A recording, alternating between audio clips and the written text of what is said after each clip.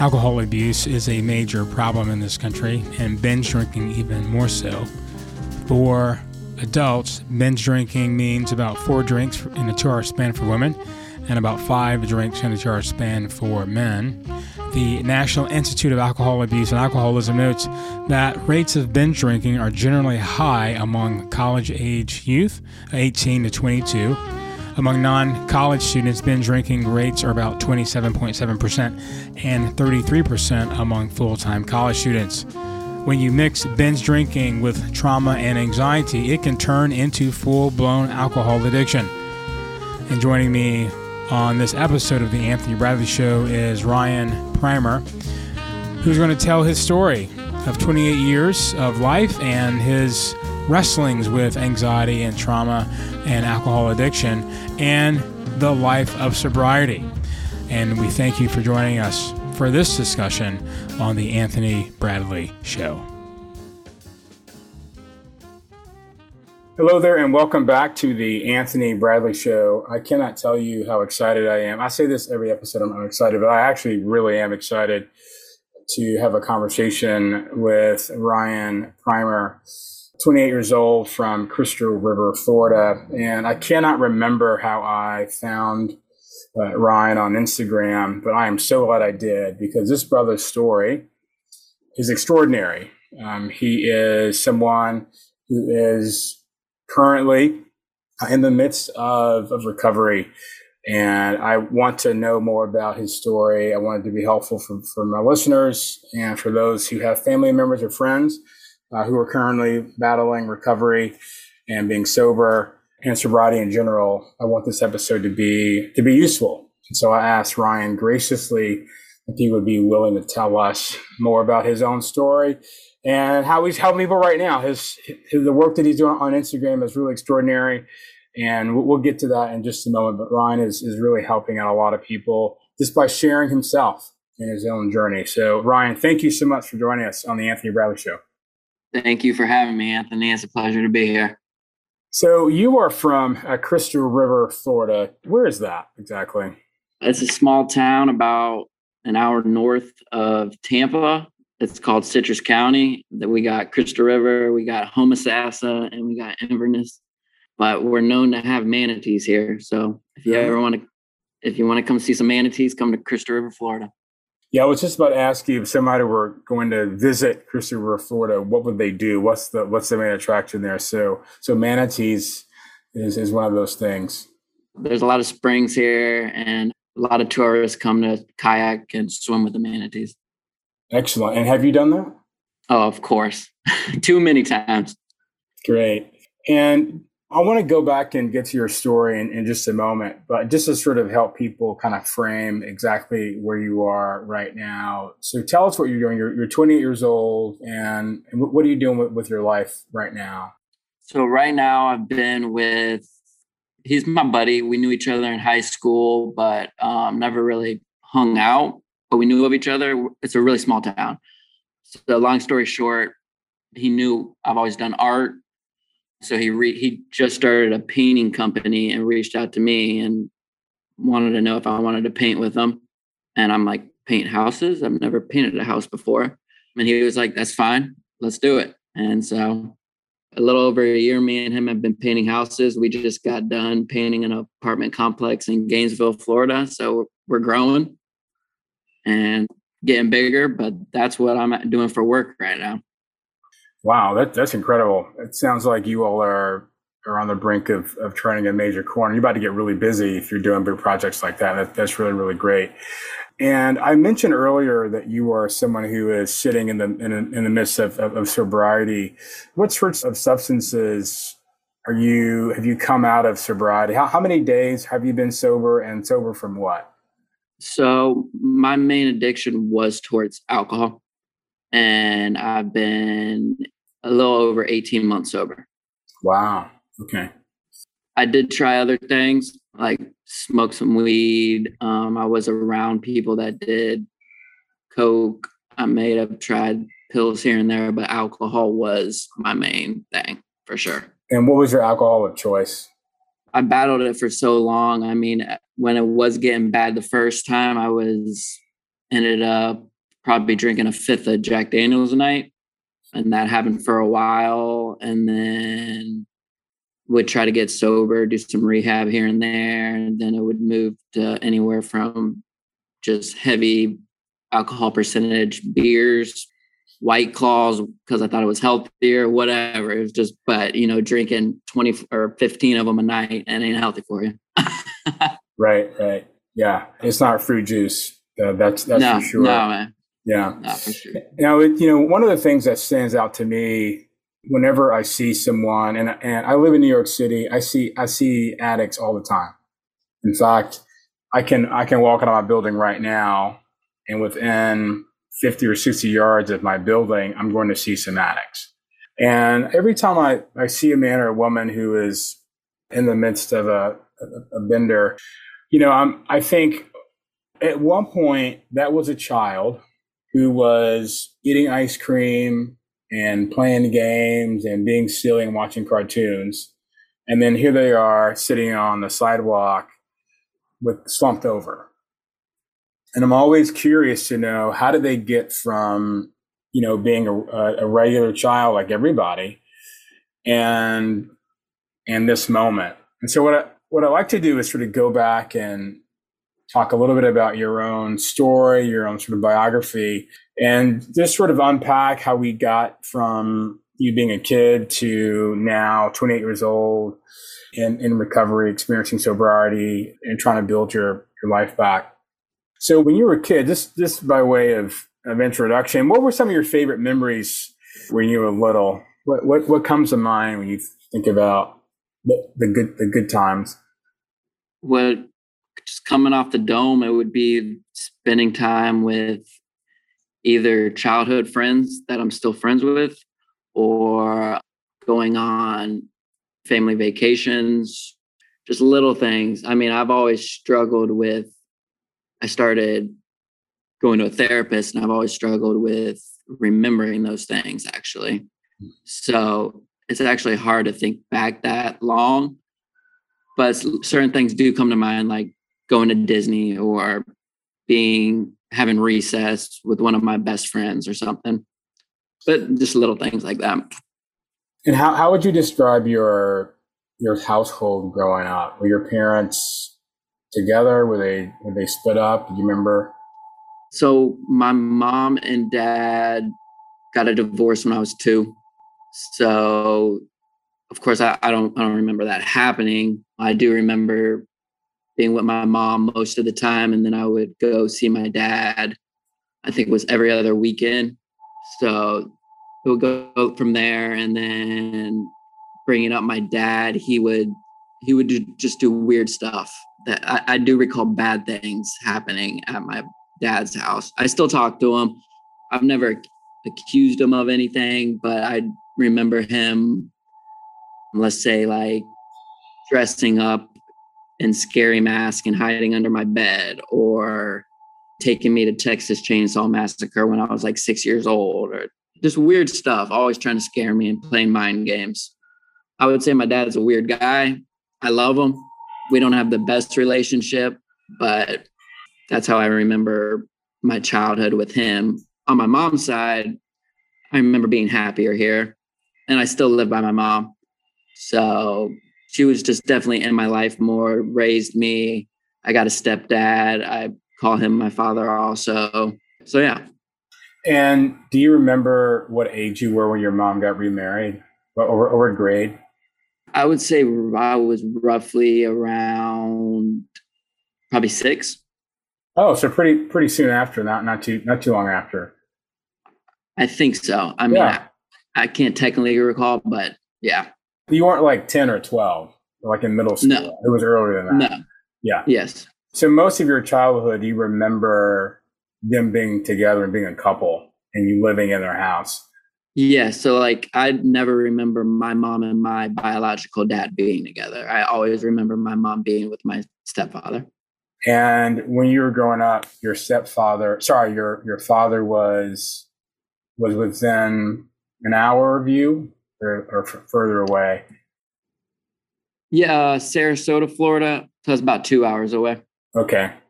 All right. And then when you were in middle school, did you still visit your dad? I stopped visiting my dad when I was about 15. You're 15. Yeah.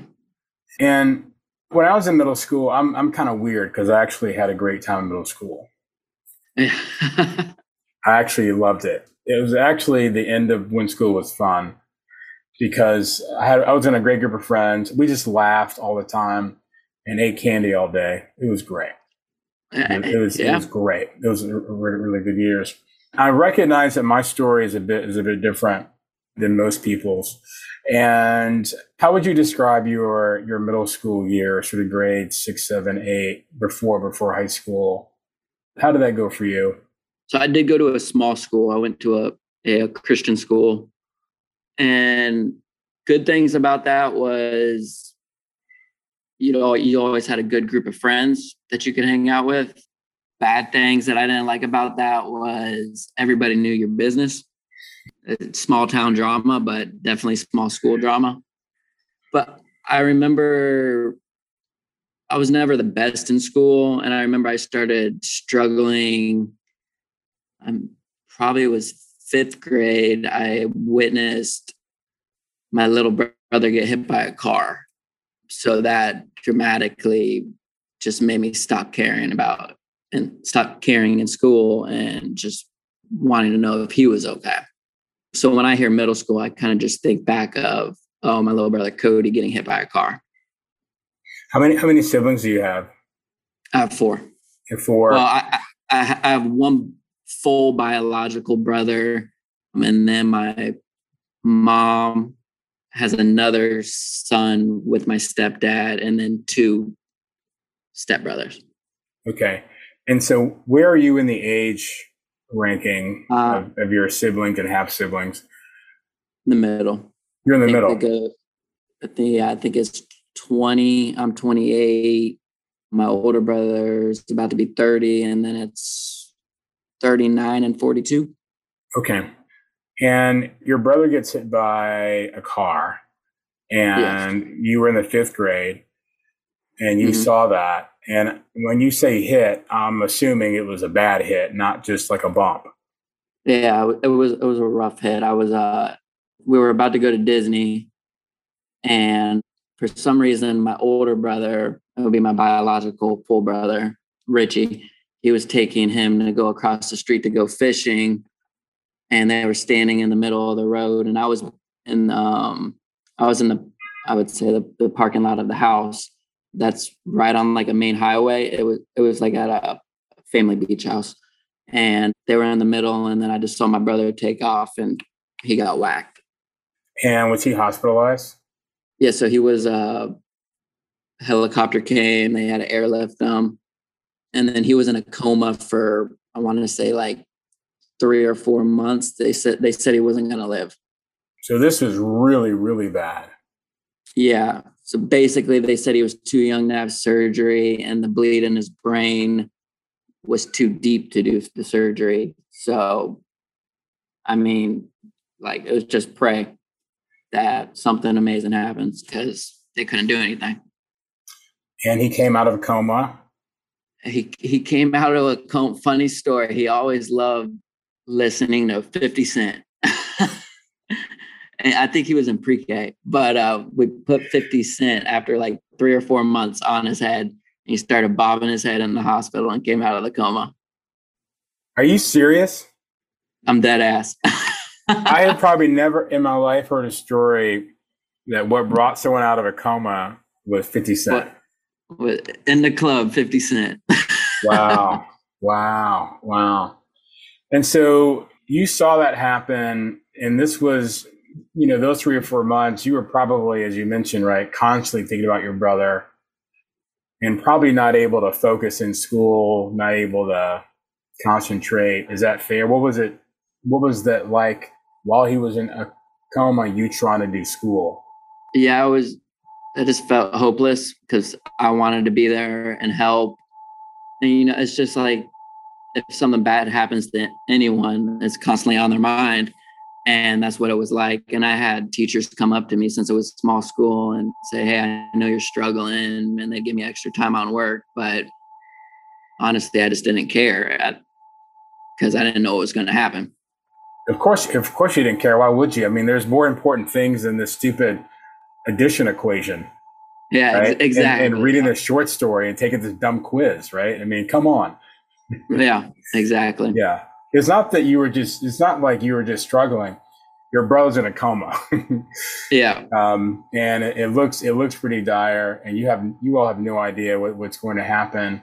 And because you saw it, you're kind of replaying the memory of the events of Yeah. that day and the following days, and everyone panicking. And so you can't do school because you're in this cycle, this memory cycle, right? Sort of Yeah. Just revisiting, replaying it. you replan it, and it's intruding on your day.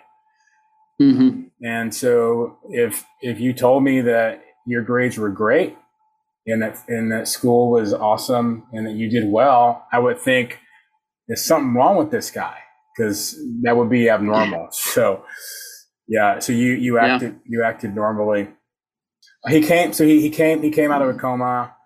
And were you better able to do school, or did you still struggle? Were you still distracted? And I want to say I started doing better once he started doing better. I mean, months, and I don't remember how long it lasted or how long he was in the hospital, but with physical therapy and things like that. But I mean, I graduated out of middle school, so that's all that matters, right? yep, you got out. And how's he doing now? He's actually doing good. I mean, you'd never know. He fully recovered. Fully recovered. I honestly don't. I want to say he might still have. I don't know how your brain works. I don't know if that hole was repaired, but I mean, he just finished college in Orlando, Florida, and so I mean, yeah, you never know. Wow. That's really extraordinary. With a brain that young, it's pretty resilient, and so it has the potential to repair itself when he was that young. If that had happened when he was like 50 or 60 or 80, It probably would have been a goner. yeah, probably would have, absolutely. And so one of the questions I like to ask people is, and maybe this was the answer for you. When did you realize that life is not easy, or that life, things in life can really suck? Like, this is not the way the world's supposed to be. That was definitely one of them. I think that was probably the biggest disaster that I've witnessed and had to go through things or go through that. Other than that, I just being in middle school and maybe early high school, just simple things that people go through, like being bullied and stuff. I mean, that sucks for everyone. And so that's when I would realize that. And then being bullied and stuff was when I would realize, life sucks. It ain't perfect. And what kind of things were you bullied for? I was always overweight, not overweight, but I have a colon disease. So I was on prednisone for months at a time, and it's a steroid, so it blows you up. So it was just like I had that moon face, and I actually just saw a picture of my old driver's license, and you wouldn't recognize me. I'm just like, wow. But just little things like that. So that picture on Instagram, I've seen it. That actually is you. Oh, so that was my mugshot. But yes, that was. I mean, but you were kind of, that was chubby you. Oh, that was overweight. Yeah, that was probably obese me. From alcohol. I remember I still would, you know, I guess starve myself and just drink, but over 100 pounds just put on from drinking beer and White Claws, and yeah. So when did that start for you? Do you remember when you started drinking? So I started drinking like vodka and Jack and all that when I was my second year in college. So probably when I was 19. And then I just started drinking heavy, I guess I should say. When I started my first drink, is that what you were asking? Yeah. Mm-hmm. Oh, okay. First drink was probably, I'd say 14. How'd you get it? I want to say just probably in my stepfather's cabinet. And then like I always knew it was just like a thing maybe I do on the weekends or with like one of my best friends at the time, like, oh, let's go make a glass. And it tasted disgusting and all of that. But I mean, you get that little buzz and you're like, oh, I feel funny. And so were you a part of the party scene, or was there a party scene in high school? I mean, were you at a Christian school also in high school? So yes. And there was a scene. You'd be surprised. I mean, it was probably one of the worst schools here. But I mean, I guess that's how it goes. But there was a small party scene that would meet and have little house parties, and I was always there. So I used to teach at a Christian school. I taught ninth grade Bible for 3 years in Philadelphia. Okay. And I can tell you for a fact, because I'm also a part of that world, it's no different. No. Than the big public school. In fact, whatever people do in the big public school, students also do at the Christian school. I had a group of guys who came to my class at 9 a.m. every day, just completely blazed. They smoked up every single day. I remember it, right? Just thinking about it, I remember their faces and their bloodshot eyes. They came every single day. And this class was like at 9 something in the morning. So these guys in the Christian school would smoke up before and after school every day, every single day. And often a lot of parents are like, hey, my kid's in trouble.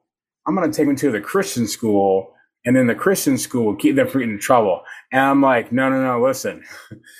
The last place you want to bring them if your kid's struggling is a Christian school, because they're going to find the people, right, who were doing that and end up probably worse than they would be at the public school.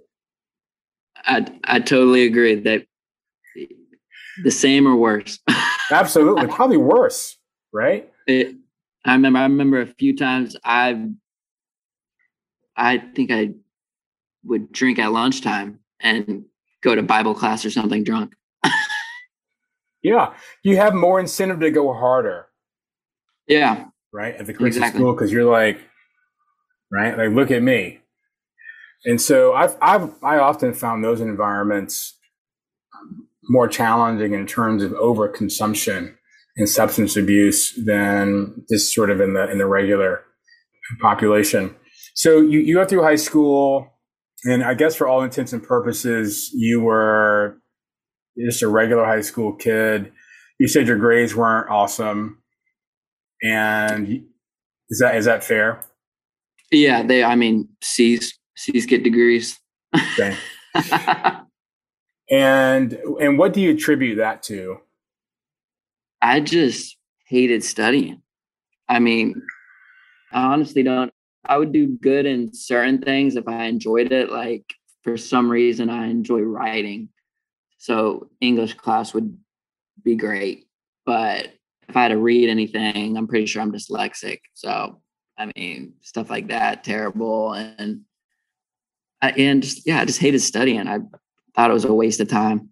And so you graduated from high school, and then you decided to go to college? So yes, I went to college in Gainesville, Florida, almost got my AAA, and then decided I wanted to do physical therapy assistant. So I drug that out because that was also when I was drinking heavy. So, but I drug that out for a few years, and I think I have like a year left to finish that program, and I can actually get that degree. And so let's go back to when you started drinking in college. So when you were starting college, that's when the drinking got heavy. Is that right? Yes, this would be the second year of college. What happened that escalated your drinking? I want to just say anxiety started getting really bad again, like hardcore, like disassociation or like derealization. What does disassociation mean? What do you mean by that? When I say disassociation or mainly derealization is what I link it to. It's like a feeling as if everything's like a dream or like you're not real.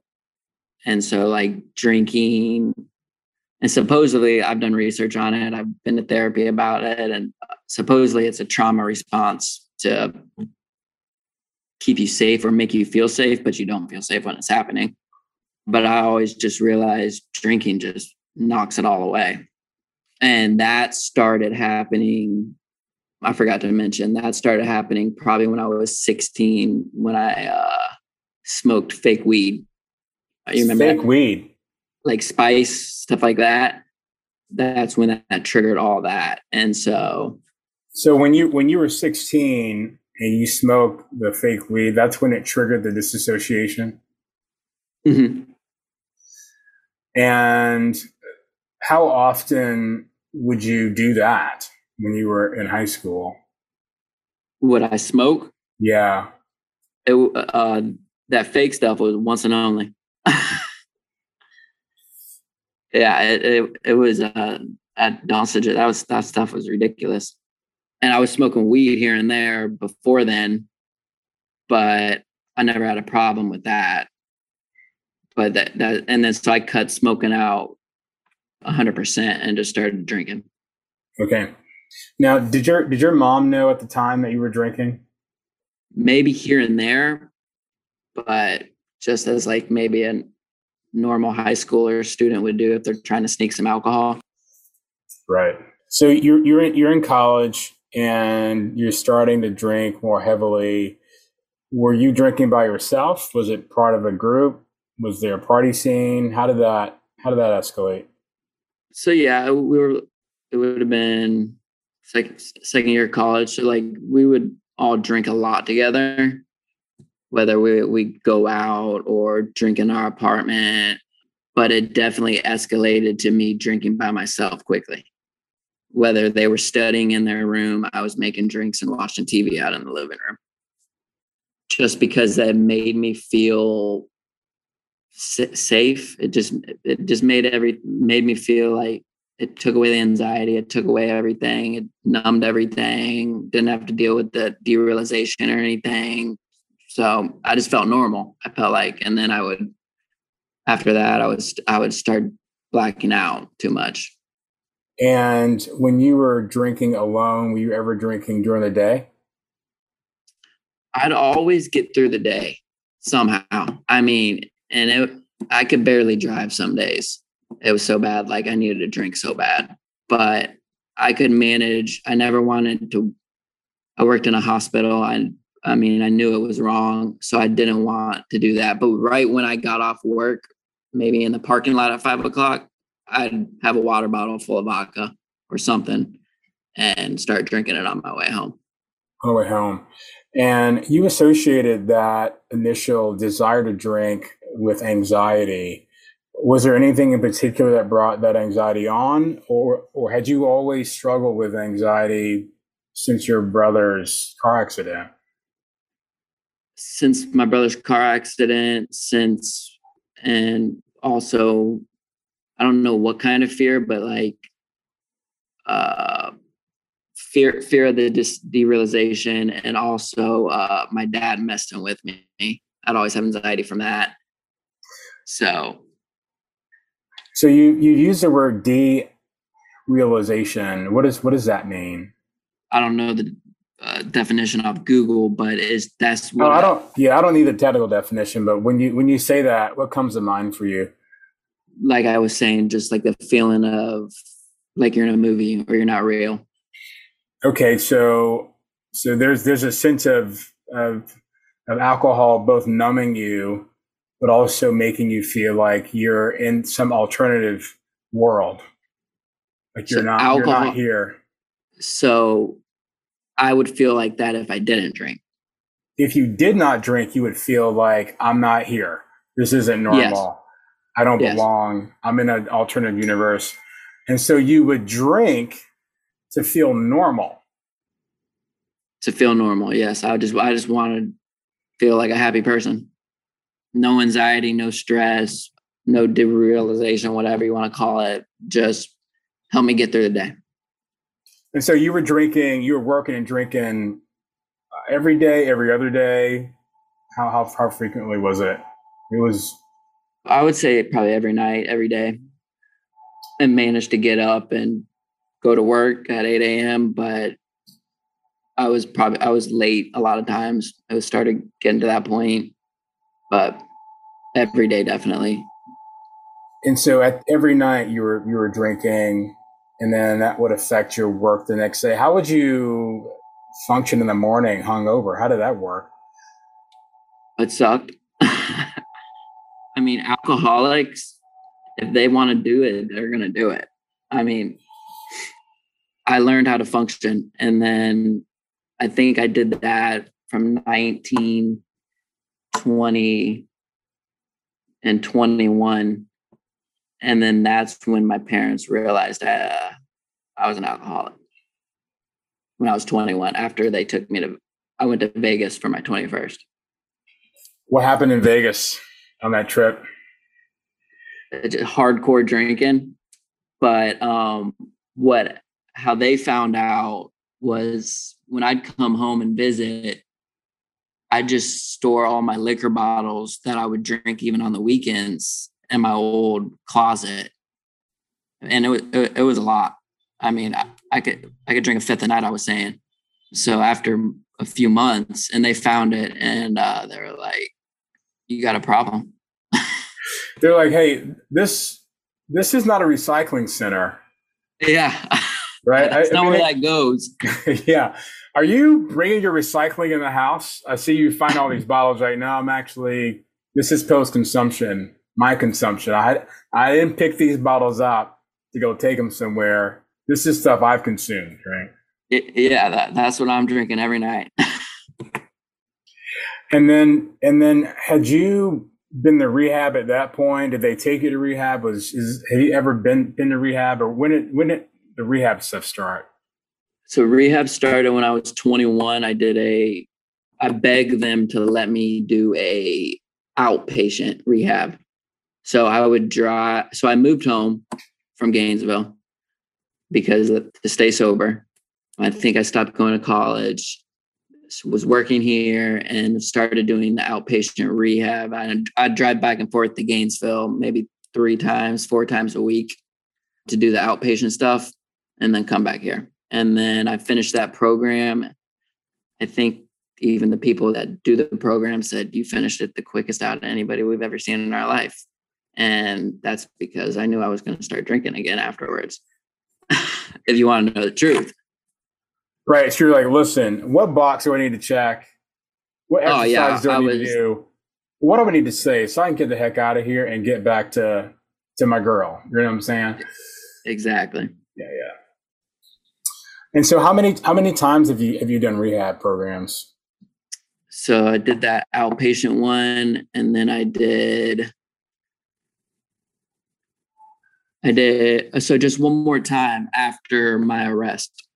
When I went back to rehab when I was 26. 26. So and I did about 7 months in it. Okay. So you mentioned an arrest. What happened there? So I was hardcore drinking if I was 26, 25. I think I started after I got out of the inpatient rehab. I think I may have stayed sober for a few months, but worked my way up to slowly doing it on the weekends, and then weekends lasted. So I'd say by 23, I was hardcore drinking again. So 24, 25, 26. And then by 26 was the arrest. Okay. So yeah, that's when you saw that picture of me when I was probably over 100 pounds. And then what happened there was I had no contact with my mom or my stepdad or any of my family. And I didn't want part of anybody's life. I was living with a family friend but anyways, back to the arrest. I actually hit somebody on a bike while driving. I didn't know I hit somebody until about a mile down the road. Somebody was flagging me. So I pulled over and took my keys out of the ignition, put them on the ground, and sat there until the cops got there. And they were like, "You hit somebody." And I'm like, "No, I didn't." And they were like, "Look at your truck." And I'm like, "That was already there. I hit a stop sign the other day." Like, that's how bad it was getting. Like, I was hitting stuff while driving all the time. And so they took me to jail. I was in jail maybe, I'd say about 24 hours. My mom bailed me out. And I remember just her picking me up. I walked from the jail to a gas station, and she picked me up at the gas station. And she just had like an "oh shit," and like she didn't recognize me because she hasn't seen me in probably years, months.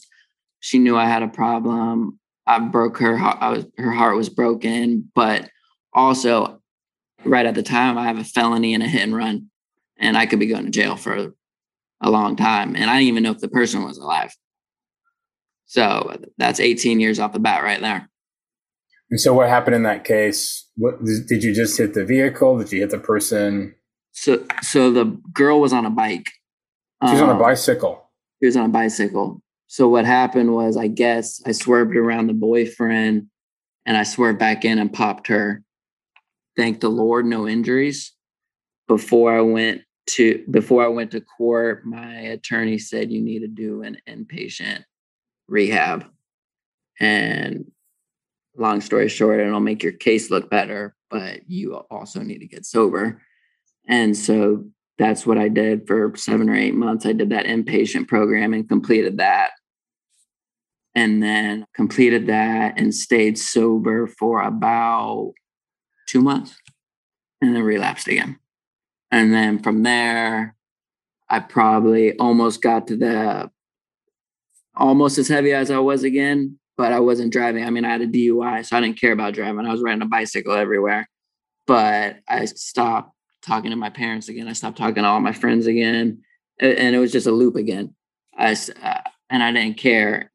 So I'd ride my bike 1.5 miles every day. I'd sleep all day.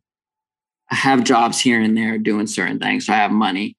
But usually I'd sleep till 5 o'clock all day, ride my bike to the gas station, get a 12-pack of White Claws and 4 or 8 tall boys and natty daddies, and drink that every night.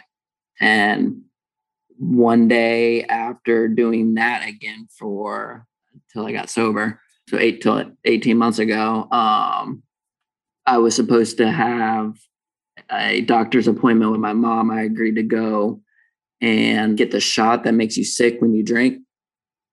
And I ended up that night somehow in a pig pen. When it was in Florida, it does get cold sometimes. So it was 32 degrees out, and I'm not answering my phone at 7 a.m. And they found me in a pig pen, trashed. And so my 2 stepbrothers came and said, "You need to go to detox, man." And I said, "All right, I'm getting drunk on the way."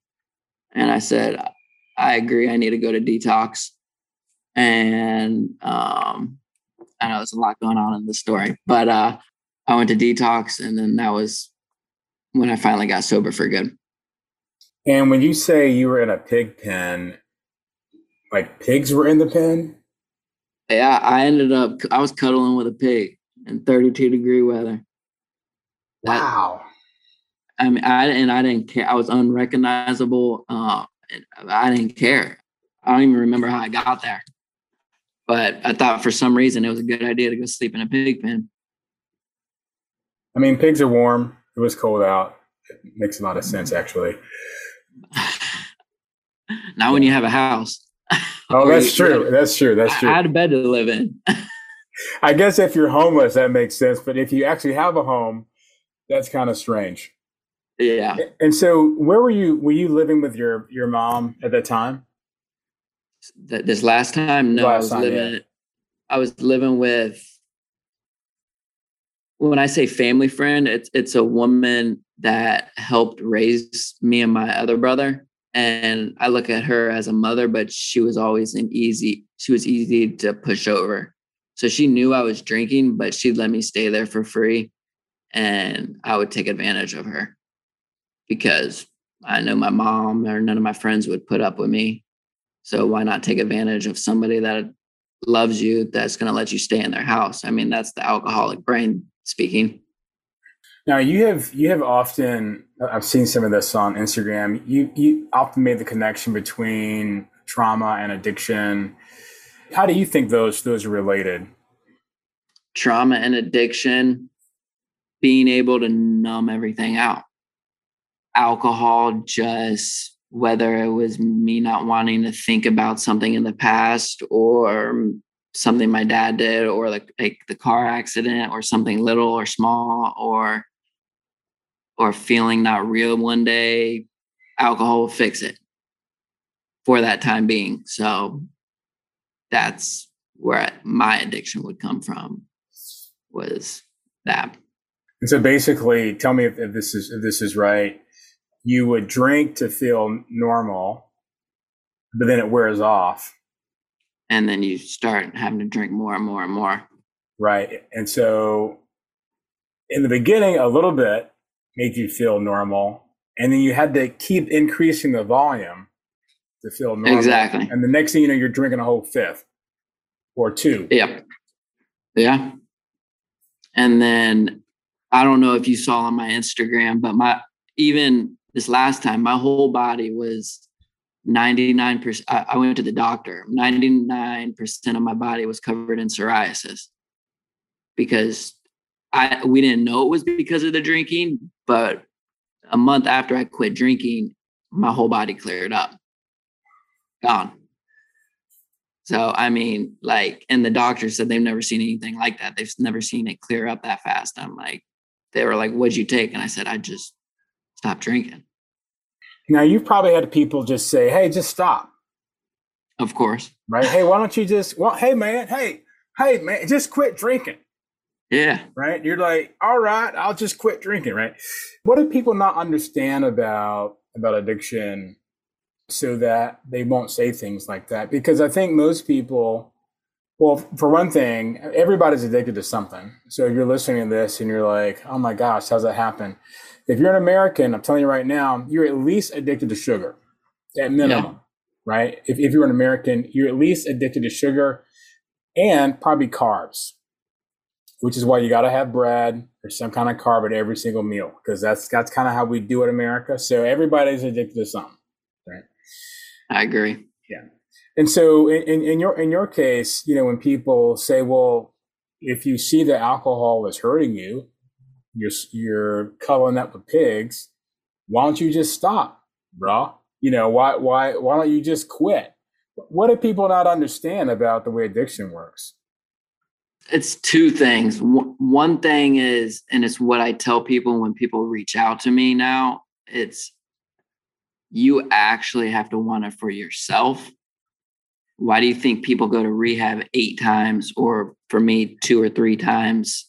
Like, you have to want it for yourself and see, like, you have to actually realize you're killing yourself, but you're also killing your family, having them watch it for you or watch you kill yourself. Or because addiction, I mean, I've put my family through so much hell, and I'm lucky enough to be sitting in their house right now having this interview with you. But the other thing is, it's a disease. It's in your brain that you can't stop. And then it's like when you do stop, the withdrawals happen. And then it's just like something in your brain that you need it. That's why I suggest, if you're a hardcore drinker or a hardcore addict, you at least go to a detox where they wean you off it. It's just triggered. It's hard to explain. I mean, but if you don't realize that you want it for yourself, and then you're not going to do it, or you're not going to stay sober, in my opinion. For you, what was withdrawal like? What do you experience when you withdraw? You can't even think. Yeah, I mean, like you're going crazy. If you think your anxiety's bad, go through a withdrawal and have anxiety. Like it's a 24/7 panic attack. It's your hands are shaking. You can barely walk. Some days when I was withdrawing, just because I didn't have alcohol for 8 hours, I could barely ride a bike to go get more. And it's sad to see, and it's sad to look back and be like, wow, I was that bad.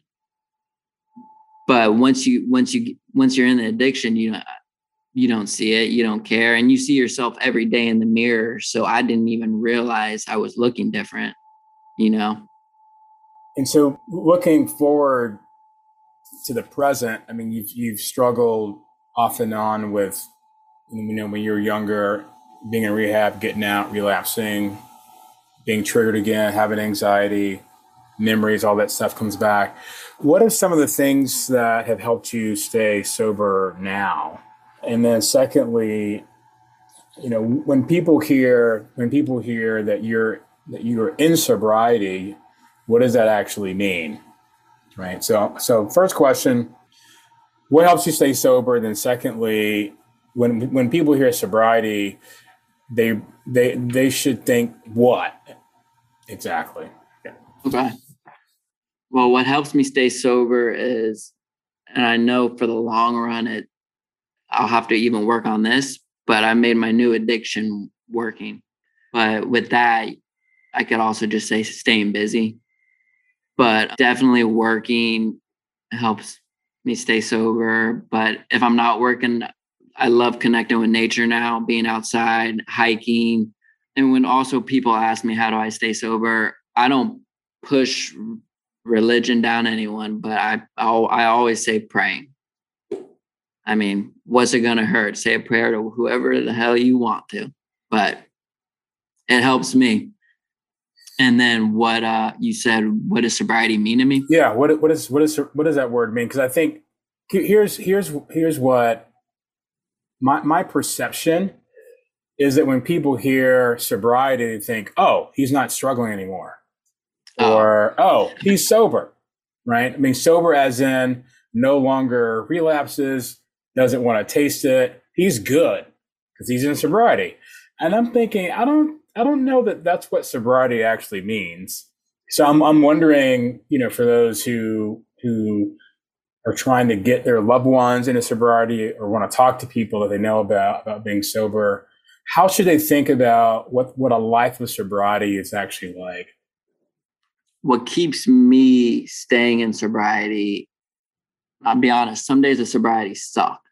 And I honestly feel like people will be lying if they say they never thought about drinking again.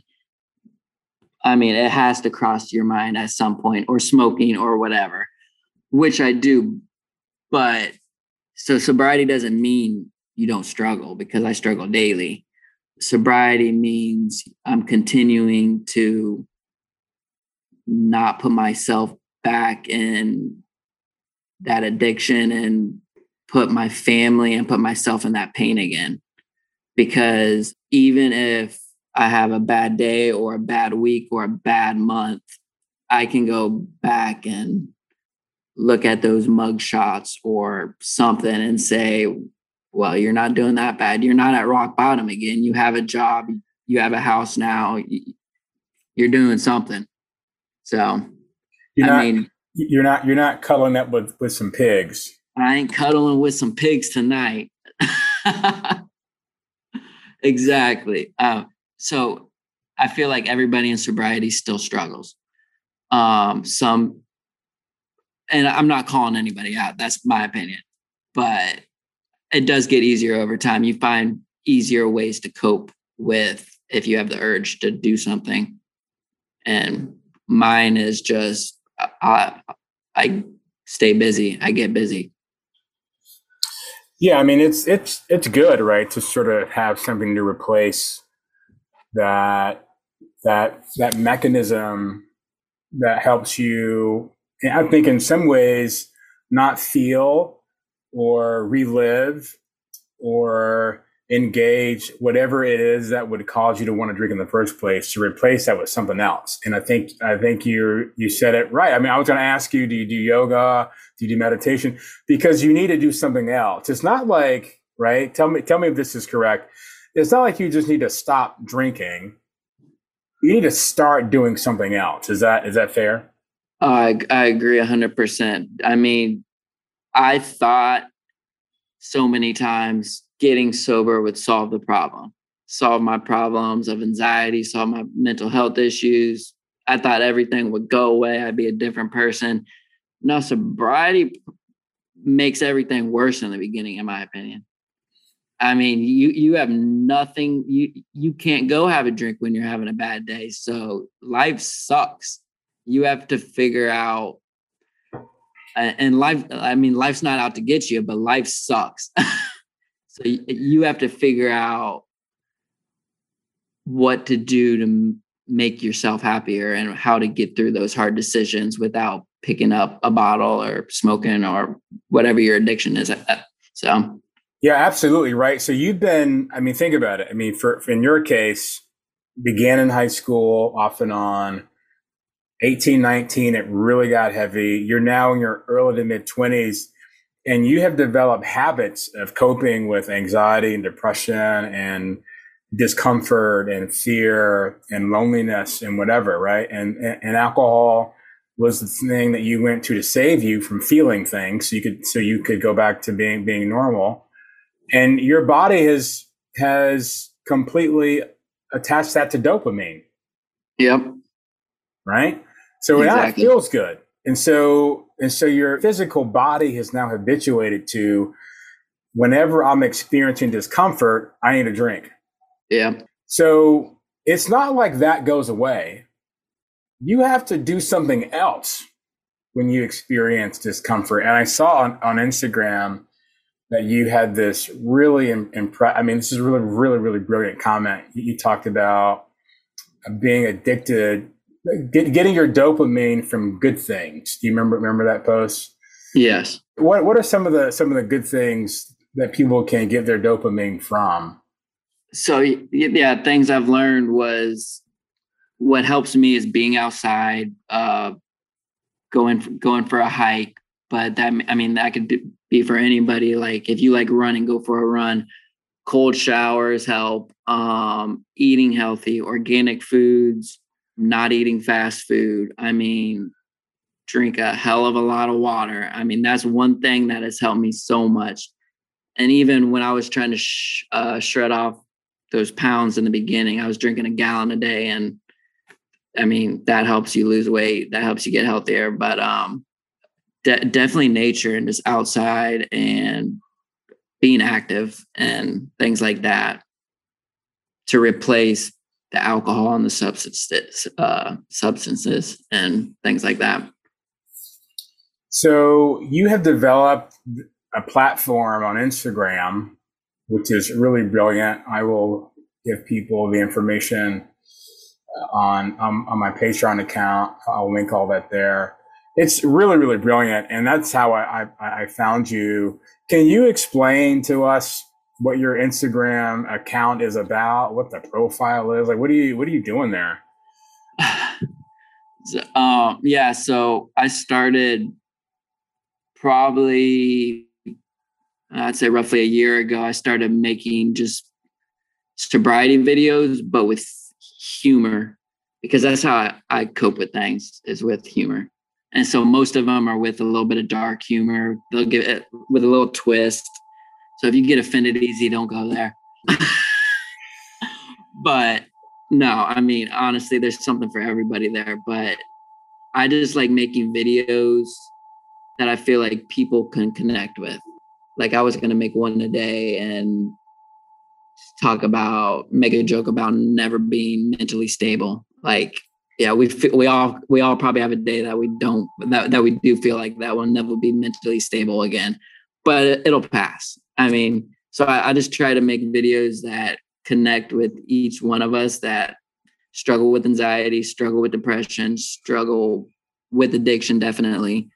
whether it's alcohol, whether it's pills, anything, because anyone with an addiction, we can all relate to each other. It doesn't have to be the same drug. And what kind of response have you been getting from your posts? I've been getting a lot of good feedback. I mean, it was a little bit crazy. Like this past week, like videos started taking off, and I try to reply to everybody on my Instagram, like when they reach out and ask for tips, and I think I do a pretty good job. It's just I think I've gained. I think I had 1,000 followers last week, and now I'm at like 15,000, and it's just like, wow, people actually are really connecting with this, and people like this, you know? Yeah, I mean, I was looking at your account the other day, and you actually gained 1,000 followers in 24 hours. Like Yeah. that's how I noticed you went from 13.1 to like 14.2 in like a day. So these are really taking off. Do you have a sense of the numbers in terms of how many views some of these are getting? Yeah. I mean, roughly after 24 hours, it could be anywhere from 20,000 views to, I think I have a few that have a few million. I think my top one has about 12 million. So it blows my mind, but if that 12 million or even the likes, 600,000 likes, so 600,000 people can relate to it. Maybe, I mean, that blows my mind, but that makes me happy because I mean, if I just helped even half of 600,000 people, that's my goal. And this has all happened for you pretty quickly, right? I mean, you said in the last, well, how many months it kind of blew up? Uh, oh, I'd say the last week and a half, Oh, just in the last week and a half, it's you went from 1,000 to 15,000. Because I was making videos and I was getting 5,000 views maybe 2 weeks ago, and I'm like, heck yeah! I mean, if I'm helping 5,000 people, I'm helping 5,000 people. So, but yeah, in the last week and a half, it's kind of taken off. I'm looking at it right now. You're at 15,000 even Okay, right yeah, now, which is incredible because 2 days ago when I looked, it was 13.1. 1,000 a day, So not bad. you are, something's happening right now. I think people are connecting. I think both with your story, as I've said to you before, the way that you present the struggle with addiction and anxiety. I think what's so good about your account is that you humanize it. There's no shame on there. I think because you add humor, you present it in such a way that people can relate to it. People can, even if they don't have, it doesn't matter what the addiction is. I think that people can really understand, particularly what some of those struggles are, just because of the way that you present it. And that humor, I think, really lightens people, opens them up, it makes them probably more comfortable talking about these things in general. So I really commend what you're doing on Instagram. What's the name of your account on Instagram, just so that people who are listening can go right to it? Ryan Draws with four S's. So RyanDrawSSSS. It's really extraordinary. I highly recommend this account. It's blowing up right now. I wanted to go ahead and get an interview in with Ryan before he blew up and got too big, and I would have to, and I would have to go in and contact his assistant in order to get some time with him. You have this phrase that you use, that there's some merch there. There's a t-shirt. Let me tell you right now, I want the t-shirt. I want the mug. I want the poster. I might get it tattooed. I'm not even kidding about that one. You have this phrase that your anxiety is lying to you. Yes. Explain what that phrase means and why do you use it? So throughout all these years of the drinking and everything, I've always blamed it on anxiety.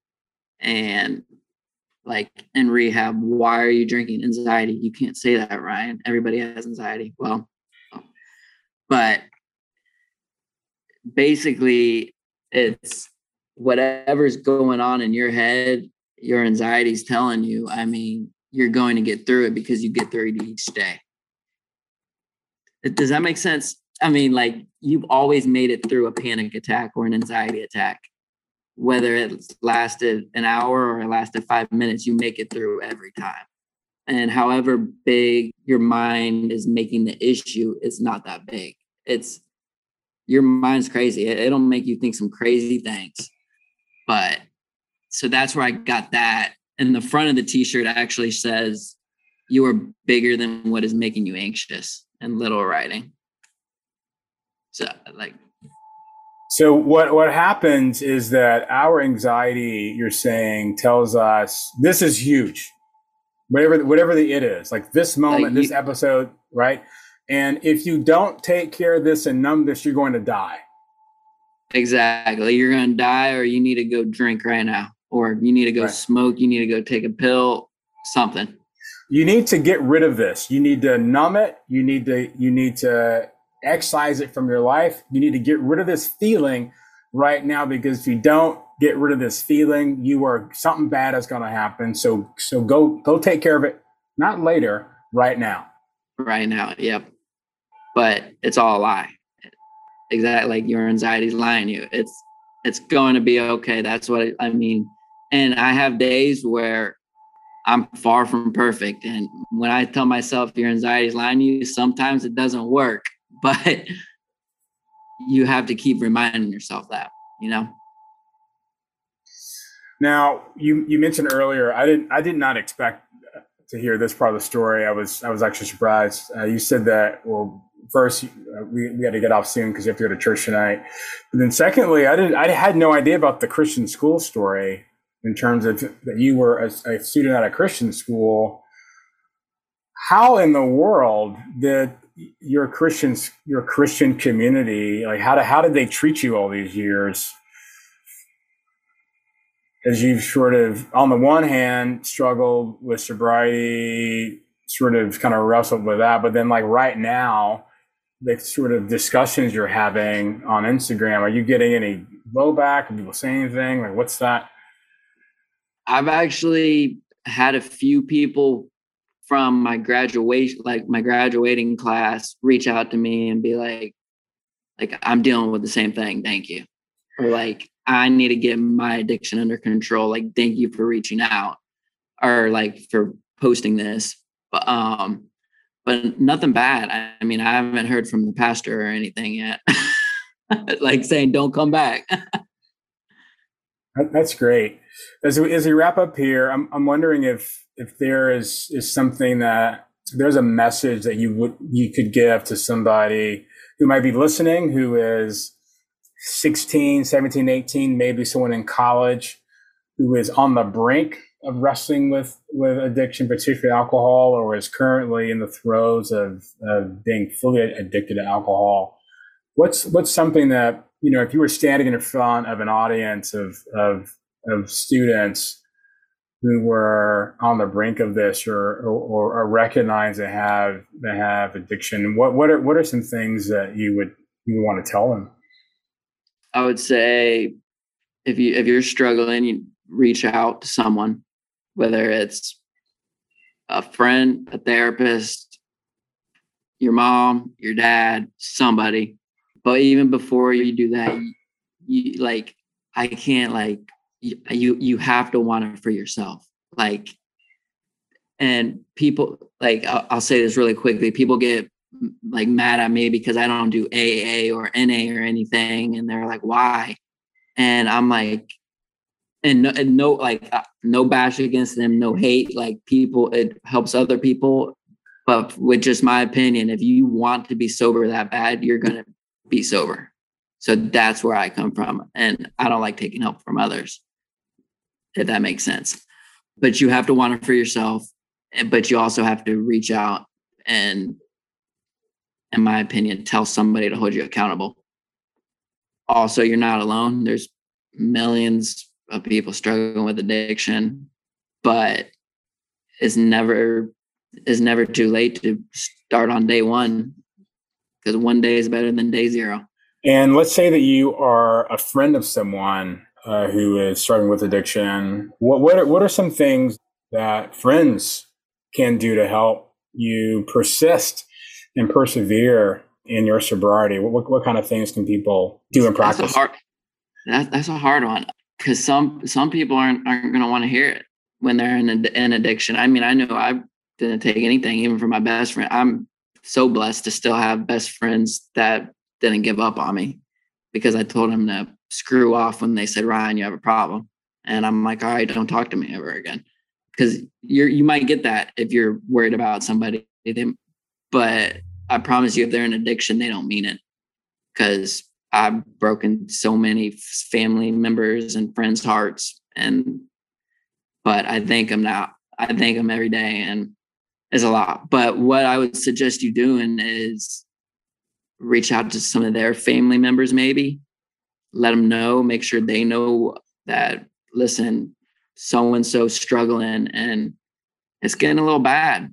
And I've tried talking to them and they told me to screw off. So I just want to let you know, but don't hold it on your shoulders. I mean, if they're going to continue to drink, they're going to continue, or they're going to continue to use or drink, they're going to continue to do it, just like I was. It honestly, sobriety is a miracle, but everybody can have that miracle.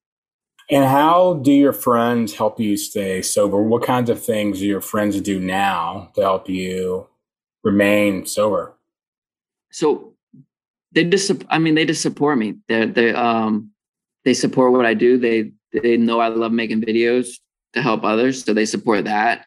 Like some of them are crazy. Like some of them are like calling me. Like one of my buddies, Ricky, he's calling me and he's like, dude, you're getting views as if you have 250,000 followers. And I'm like, I know, man, it's crazy.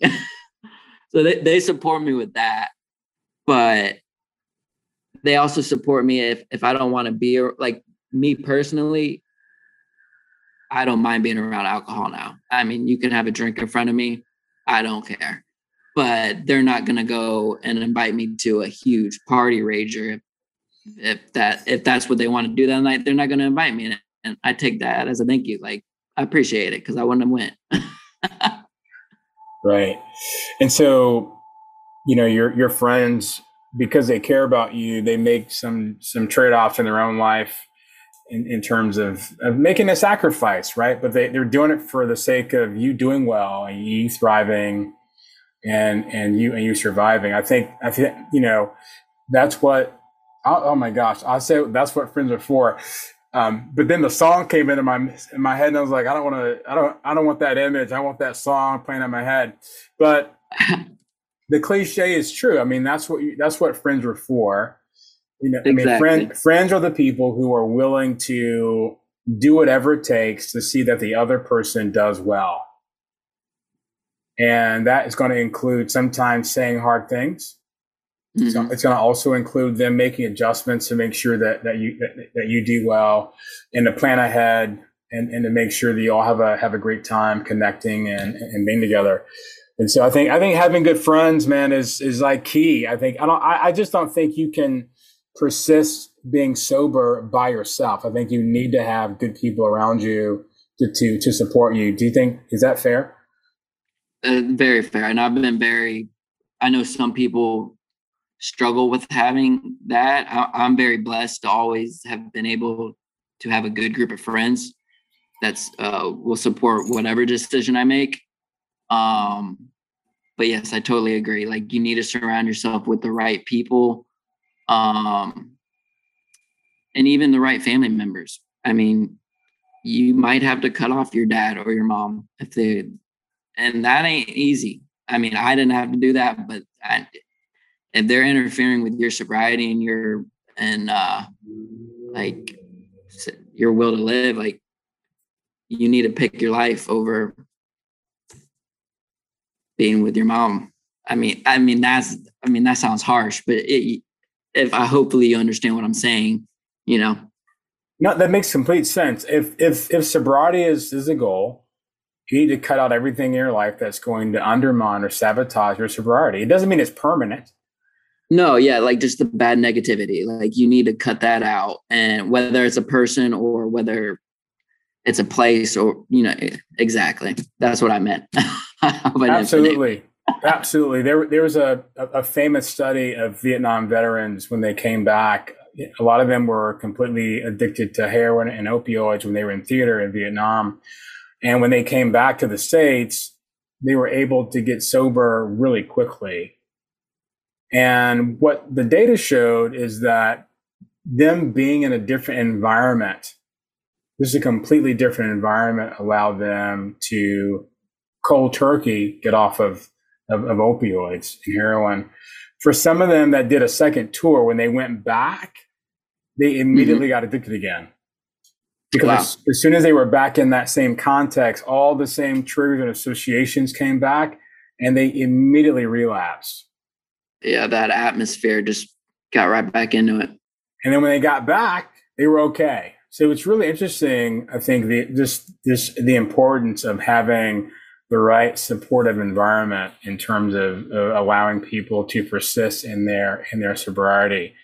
Ryan Primer, I just want to say from the bottom of my heart that I am incredibly proud of you.